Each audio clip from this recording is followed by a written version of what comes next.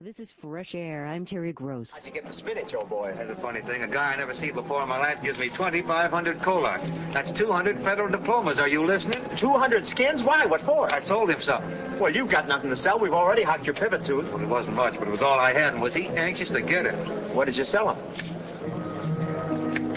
Look, Orville, I want you to keep very calm now and don't get excited. What did you sell him? You. Oh, well, for a minute, Huh? Me? Wait a minute. Get that guy and give him those fish back. What's the matter with you? You can't sell me. I'm not a horse. It's just the way I comb my hair. That's Bing Crosby and Bob Hope in their 1942 movie Road to Morocco.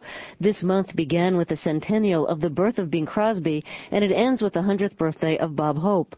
Crosby and Hope were partners in a series of road movies, which have been released on DVD. So have 6 Crosby movies from 1936 to 49. We're going to look back on Bing Crosby's early years. For many of us who grew up in the rock and roll era, Bing Crosby epitomized square, middle-of-the-road singing. But he represented something new, a sound that was jazzy and witty when he started performing in the 1920s. In fact, jazz critic Gary Giddins calls Crosby the most influential and successful popular performer of the first half of the 20th century.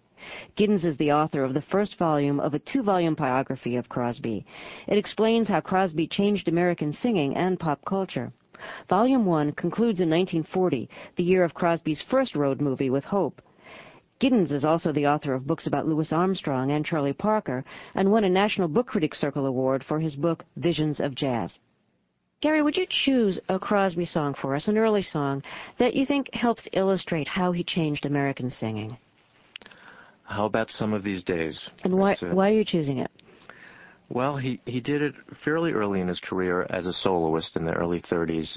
It's with a jazz group in Chicago, and it gives a good example of the way he used swing and how advanced a scat singer he was, and how hip he was into jazz, because he quotes Beiderbecke's a Beiderbecke phrase in his scat solo.